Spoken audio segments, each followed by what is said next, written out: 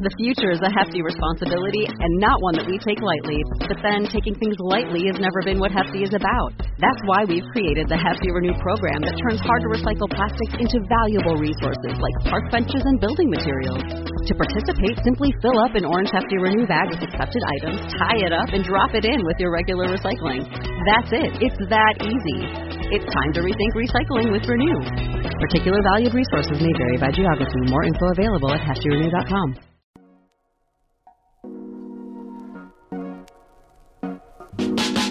Welcome to the Cocky Ride Home for Friday, August 6th, 2021. I'm Jackson Bird. Today, what are forest schools and the science behind why gardening can make you feel happy and peaceful?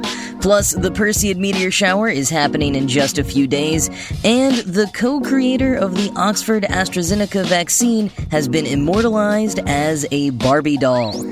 Here are some of the cool things from the news today. So, when I was in Santa Fe last month, I met up with a friend who has a preschooler, and as we caught up about what our experiences had been like throughout the pandemic, he mentioned a childhood education philosophy I had never heard of before, that it's not exactly new, but has been growing in popularity recently and is kind of perfect for our extended pandemic era. It's called Forest School. Started in Scandinavia in the 1950s and beginning in the U.S. in the 60s, these schools without walls take mostly preschool-aged children out into nature all day and let them explore with varying degrees of loose instruction. A 2019 New York Times article points to some of the benefits of forest schools, including improved confidence, resiliency, and motor skills, as well as, quote, giving youngsters lessons in how to be ecologically conscious stewards of the environment, said Dr. Patty Bailey, an assistant professor of early childhood education at the University of Maine, Farmington, such as compassion toward plants and animals, the importance of picking up litter, and how to garden. Spending meaningful time outdoors can also strengthen a child's foundation for literacy even before she's taught how to spell a single word, said Bailey.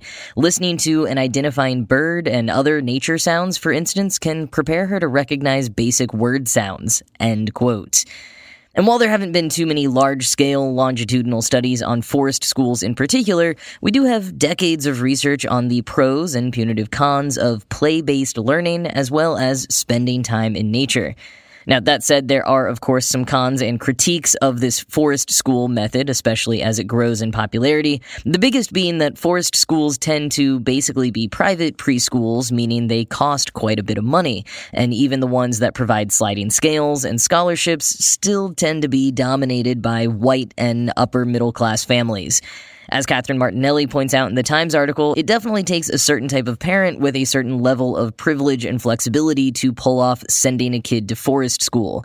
The kids are out in nature, rain or shine, which means investing in more rain and snow gear than you usually would for a toddler, and taking the time to dress them in that every day and get them to and from a possibly further away location, often picking them up long before the typical 9-to-5 workday has ended. But the good news about forest schools becoming popular and trendy is that, like many things that become kind of annoyingly trendy, it might push traditional preschools to adopt more nature-based lessons or increase time spent outside and in green spaces. As more and more of our lives exist indoors and in virtual realms, there's been a commensurate push to prioritize time spent outdoors, both for the health and well-being of ourselves, but also of the planet. This week, a new book from English writer Lucy Jones was published to this effect, titled Losing Eden, Our Fundamental Need for the Natural World and Its Ability to Heal Body and Soul. In it, Jones recounts her personal reconnection to nature after moving to the countryside following 3 decades in the city, and then digs into the science behind why being in nature tends to make us feel so good. There's a decent amount of writing out there about how exposure to microbes in soil and whatnot increases our immune system's abilities. One of the biggest proponents of this idea is Dr. Graham Rook, Emeritus Professor of Medical Microbiology at University College London. He calls it the old friends hypothesis, basically the idea that some of the diseases on the rise in the modern era in some locations is because living in concrete jungles, we aren't exposed enough to the microbes that evolved alongside us as humans and which can protect us from certain illnesses. But what Lucy Jones is more interested in is the mental health effects, what she calls at one point a post-gardening high. In an excerpt from her new book published in Literary Hub, she describes the work of oncologist Mary O'Brien, who back in 2004 was hoping to show how the bacterium found in soil, Mycobacterium vaccae, could boost the immune systems of her lung cancer patients. And while the serum she created using the bacterium unfortunately did not boost the immune systems in that experiment, the patients who received the serum did report feeling happier. And quoting Jones in Literary Hub, separately, a neuroscientist called Dr. Christopher Lowry was working at the University of Bristol studying the antidepressant-like effects of the bacterium M. vaccae. He heard about O'Brien's findings and began to hypothesize that an immune response to M. vaccae stimulates the brain to create more serotonin, the happy chemical that antidepressant pills are designed to boost. He immunized mice with M. vaccae to find out more and reported that the immunized mice had a response to the bacterium which could communicate to the brain and activate a group of serotonin neurons in the dorsal raphe nucleus, a structure in the midline of the brainstem. Inside this nucleus, serotonin-releasing cells are linked directly to the limbic system, where emotions are generated. This system is thought to play a crucial role in coping with stress. He tested the mice's stress levels by dropping them in a little swimming pool. Happy mice swim, stressed mice don't, according to previous research. And these M. vaccae mice enjoyed the dip. At the time, Lowry told the BBC, "These studies help us understand how the body communicates with the brain and why a healthy immune system is important for maintaining mental health. They also leave us wondering if we shouldn't all spend more time playing in the dirt." End quote. Lowry and his team later successfully found that mice injected with the bacterium had decreased fear and anxiety levels, less chance of stress-induced colitis, and now they're working to see if the bacterium could decrease symptoms of PTSD. But why and how does this happen? Lowry and others are still working on the exact answer there, but quoting again, one possibility is that M. vaccae changes the phenotype, the physical properties and characteristics of immune cells, which migrate to the brain and regulate emotional behavior. Lowry and his team also identified a small molecule in the bacterium which could prevent allergic asthma when injected. We suspect that this is just one molecule out of hundreds, he said. If you think about the whole scale of our microbiome, it's unimaginable how many molecules like this there must be. End quote. And yeah, the world of microbes, even just within our bodies, let alone every other thing on Earth, is so massive and numerous enough to kind of break your brain. So there's a lot still to figure out, so much of which we never will in our lifetimes, but I'm intrigued by investigations like these. Overall, I like the idea of spending time in nature, not just because physically touching the soil can apparently relax us and make us happier, or because things like forest schools can maybe help kids grow healthy and confident, but because interacting with the natural world reminds us that we're a part of it. I like what Dr. Rook said in Paul Bogard's The Ground Beneath Us, quote, "People tend to assume that humans are some kind of plastic spaceman that arrived here and has nothing to do with this biosphere. Of course, that's complete nonsense. We are a part of the biosphere, and we are ourselves an organism that overlaps with and interacts with the ecosystem." End quote. And that interaction has effects on us as well. So spend some time in nature this weekend if you're able to. I bet you'll feel a little bit better after you do.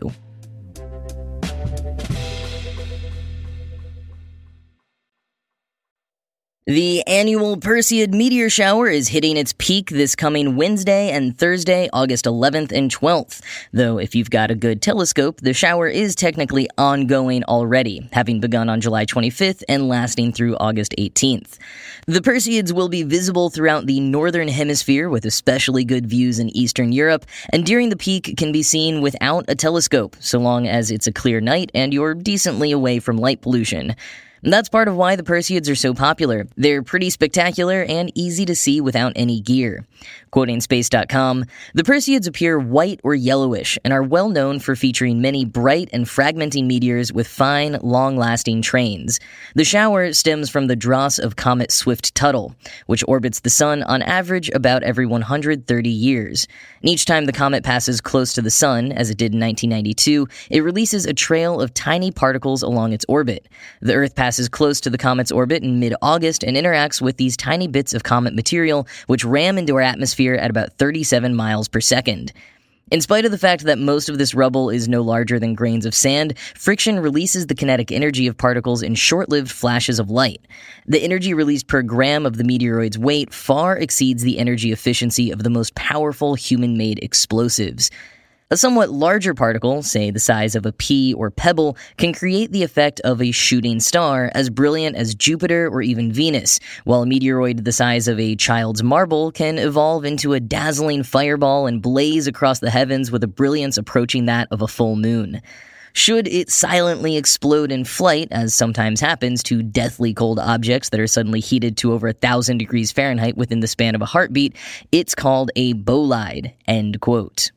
Now, while that could happen, don't bet on seeing something quite that spectacular. The Perseids do display 50 to 100 meteors an hour, but as Space.com says, quote, the term meteor shower is a misnomer. If it's a shower, it's very widely scattered. It's more like waiting for the occasional drip of a faucet. But if you're lucky enough and don't try overly hard, you just might catch sight of a few beautiful shooting stars, end quote. And as for when exactly to watch, NASA says that in the U.S., the night of the 11th and morning of the 12th will be prime time, but the night of the 12th and morning of the 13th should also be pretty good. And while pre-dawn hours are ideal, you should be able to see some meteors as early as 10 p.m. local time. And then as far as where to look, mostly just up. But if you want a little bit more direction, quoting again from Space.com, at the Perseids maximum, these meteors appear to diverge from a point called the Radiant, located near the famous double star cluster in the northern section of the constellation Perseus. As the night progresses, the Radiant rises progressively higher into the sky in the northeast until the break of dawn ends observing, end quote. Or as CNET puts it, just download a stargazing app to find Perseus and you'll be set.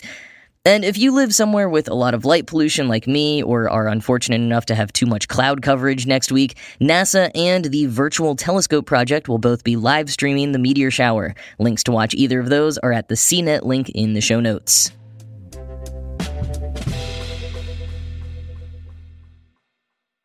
British vaccinologist Sarah Gilbert is having a pretty good summer, all things considered. In July, she was given a damehood by the Queen, and now Mattel has created a Barbie doll of her. Gilbert, who helped develop the Oxford AstraZeneca vaccine, is one of 6 women in STEM who played key roles in the pandemic, now being featured by Mattel in a new role models set. Quoting NPR, the 5 other honorees are U.S. healthcare workers Dr. Audrey Sue Cruz and emergency room nurse Amy O'Sullivan, Canadian doctor and advocate against systemic racism in healthcare Chika Stacey Oriua, Brazilian biomedical researcher Dr. Jacqueline Goas de Jesus, and Australian doctor and protective gown developer Kirby White, end quote. While Gilbert admits that it was pretty weird at first to hear how there's now a Barbie doll of her, she's taking it in stride, telling The Guardian, quote, I'm passionate about inspiring the next generation of girls into STEM careers and hope that children who see my Barbie will realize how vital careers in science are to help the world around us. My wish is that my doll will show children careers they may not be aware of, like a vaccinologist, end quote. Also, according to the press release, Barbie, the company, not the doll, is going to be donating $5 for every doctor, nurse, or paramedic doll sold at Target to the First Responders Children's Foundation, benefiting the children of first responders. So, all critiques of Barbie aside, that's pretty cool. And Barbie has really gotten better in recent years. There was a CGI Barbie YouTube channel going on for a while where Barbie vlogged about important social justice issues. And quoting The Guardian, in 2019, Barbie was accused of having a woke over after Mattel launched a new range of gender-inclusive dolls that are free of labels. They join a growing list of inclusive Barbies and Kens. There's now a Barbie that uses a wheelchair, a black Barbie with natural hair, and a Ken with a slightly higher BMI, end quote. What I will say is that it's pretty awesome for people like Dame Sarah Gilbert to have a Barbie made of them because it's basically like getting your own action figure. And while we have action figures that look like actors playing superheroes and that whole line of historical action figures, I don't believe there's a big market for action figures of everyday people doing extraordinary work, except for Barbie. And I think that's a pretty cool thing, personally.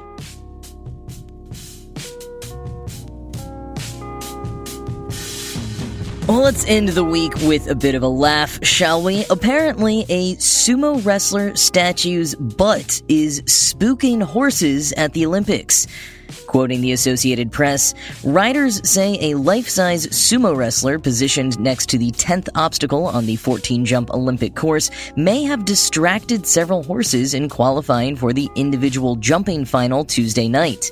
A few pairings pulled up short of the barrier, accumulating enough penalty points to prevent entry into Wednesday's finals. The statue is positioned to the left of a jump placed in the corner of the arena. Hunched over and seemingly ready to attack, the wrestler is facing away from the approaching riders, meaning that when they complete a sharp turn to take on the jump, the first thing horse and human see is the wedgie created by the wrestler's mawashi. End quote. AP reports that some competitors have started to take their horses out to the statue ahead of their runs so that the horses can get more familiar with it before taking to the course, and others say that flashy, potentially distracting decorations are typical at the Olympics, so they come to expect it. And if you want to see the course yourself, I put a link in the show notes to U.S. equestrian team member Jessica Springsteen and her horse going through the course. And yes, she is from that Springsteen family. Her dad is the boss.